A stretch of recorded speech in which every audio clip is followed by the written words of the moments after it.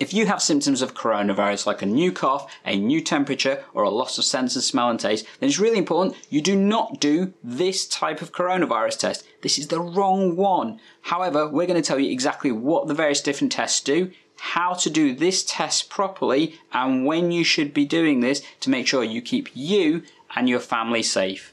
Shall we begin?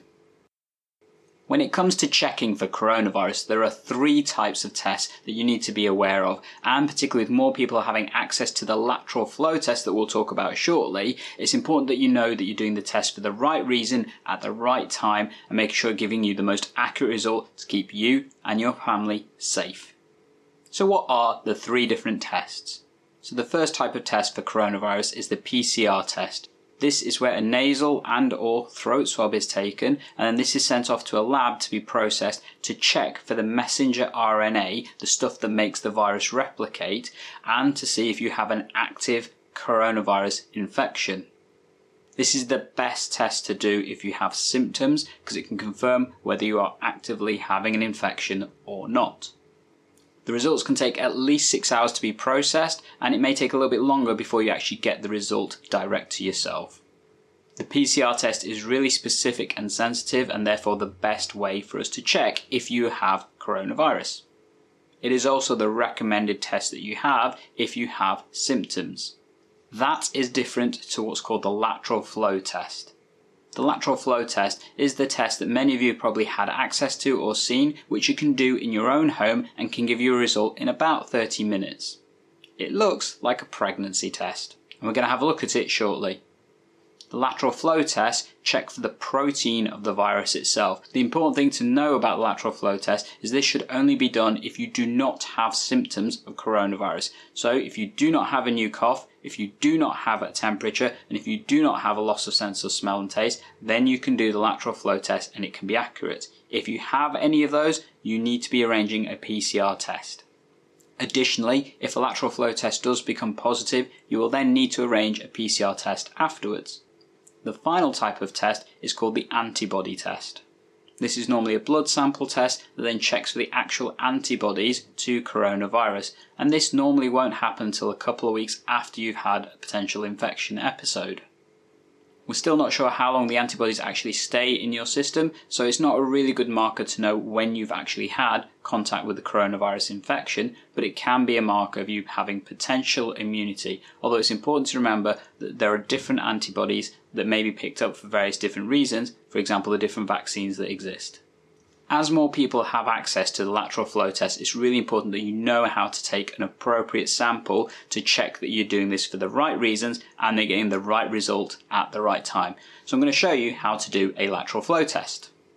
These do come in various different sizes and types, and one of the more common ones is the Innov IVD test kit, which is the one that I'll be using today. In that test kit you'll get several pieces of equipment. This does include the instructions, which are always worth having a look at, an extraction or buffer solution. This is really important, so do not lose this and do not spill this. It's really easy to do, I'm afraid. You'll also get several versions of the test kit itself that kind of look like this. However, they do look slightly differently when you've opened them. We'll do that shortly. You should also have several swabs that come in packaged material looking like this, and they'll have a plastic end and a fabric end. This is the part that's going to go up your nose and the back of your throat. Finally, you should have a little plastic tube and a cap that kind of look like this. I've already put them together. It's important to note they may come separately, and some of them may even have little lids on them as well. That's all the equipment you get with the testing kit. There are, however, additional pieces of equipment you are going to need to do this testing sample. Firstly, you're going to need a tissue. You're also going to need to be able to have an area where you can wash your hands and a clean surface for you to do the test on.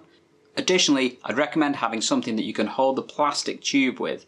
This is because this needs to contain the liquid that you're going to use, and you need to keep it upright so you don't spill it. I've seen various different things that people have used. Clothes pegs work really well. Alternately, you can use containers or even 3D print something yourself if you wanted to. For the purpose of this demonstration though, I'm going to be using a simple sample pot that's clean and empty. Finally, to report the results, make sure you've got something to report them on. Ideally, this needs to be done on the central website, and the easiest way to do this is to register with the NHS app to have the NHS sign in, because it makes the process so much easier. If you don't have an NHS ID, watch this video that shows you how you can register for the NHS app and get one. So now you're ready to do your lateral flow test. Before you get started, it's really important that you do a couple of things. So firstly, make sure you've got a nice clean area that's been wiped down for you to do the sample on. Then take a tissue and I'd like you to blow your nose and cough 3 times.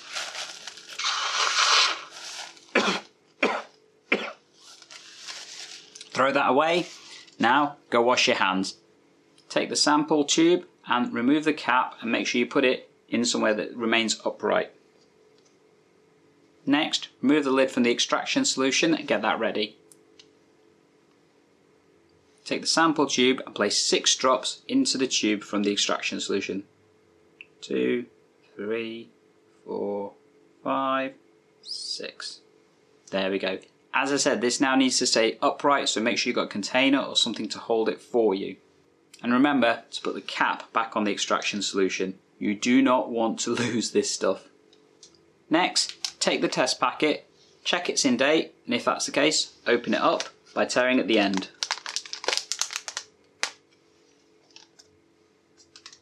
So I'm going to give you a closer look of the sample kit right now. In order to do that, I'm just going to have to zoom in, so let's do that right now. And as you can see, there's different parts you need to be aware of. There is the sample well right here. This is where you're going to be placing the solution once you've done it. Additionally, you'll see a flow of fluid that goes up as the sample processes, and that will cross over to the C and T area. So C stands for control and T stands for test. These are the 2 lines that you'll be looking for. Also, here is the barcode that you need to record when you're documenting your results, either doing that on paper or preferably on the online portal or through the NHS app. Place the sample kit on a flat area so you can then do the sample. Next, take your swab and open it from the plastic end. Do not open it from the fabric end. So now I'm going to open the swab. Holding it at the end, pull it out, and as you can see there's that fabric little end. I'm afraid that's going to be going into your nose and into the back of your throat shortly. Do check your instructions in your lateral flow kit. Some will ask you to take a sample from the back of your throat, some will ask you to take a sample from your nose, some will ask you to do both. For the purpose of this video, I'm going to take a sample from both. First, take a sample from the back of your throat. In order to do this, you are going to need to open wide, and the aim is to brush the fabric end of the swab against the back of your throat where your tonsils are. Let's give this a go, shall we? Unfortunately, it is going to feel a bit weird and it may make you gag. Don't worry about that.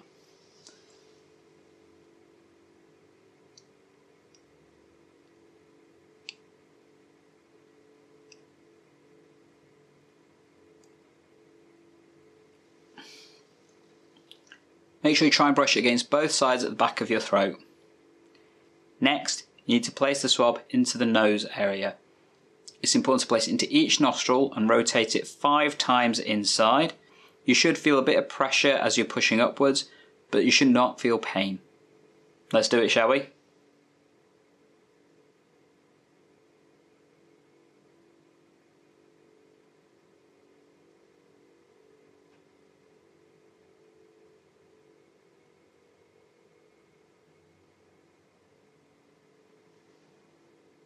Now place the swab in the solution in the sample tube and mix for 10 seconds. When you've done that, you need to make sure you get all the solution off the fabric end. So as you withdraw the swab, gently pull and pinch the tube to squeeze off all the remaining fluid. And withdraw. Then make sure you dispose of this in the bin. Place the dropper lid back onto the sample pot. And then place 2 drops into the sample area of the test kit.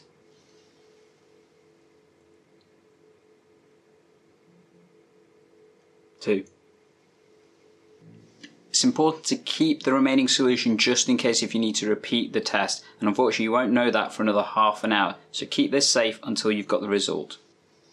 Next, start a timer for 30 minutes and then come back and check the result after that. After half an hour, then it's time to read the results, and it's important to know there are 4 types of possible outcomes for this test. So the first outcome is that there are no lines at all. If that's the case, unfortunately the test has failed and you will need to repeat it again using the remaining solution that you have. The next type of result is that you have a negative test, which means you do not have coronavirus, and that will be when you've got just the C line. Let's have a closer look here. So that is where you've just got the control line showing up, and that means that you have a negative coronavirus lateral flow test. The other possibility is that you just have a T line there and no C line. That means that the control sample hasn't worked and the test is not accurate, and you will need to repeat it again. However, if you have both lines there, and that means you've got both the control and the test line, then it means that the test is accurate and that you might have coronavirus. If you have both lines, you will need to organise a PCR test by contacting either 119 or going on the website to book a PCR test to get an accurate result. Additionally, you will need to isolate at home until you've had that test result done as per the national guidance. Additionally, any members of your household will also need to isolate. It's also important that you record the results appropriately. For many people, absolutely keep a paper record and mark down that lovely code on the sample.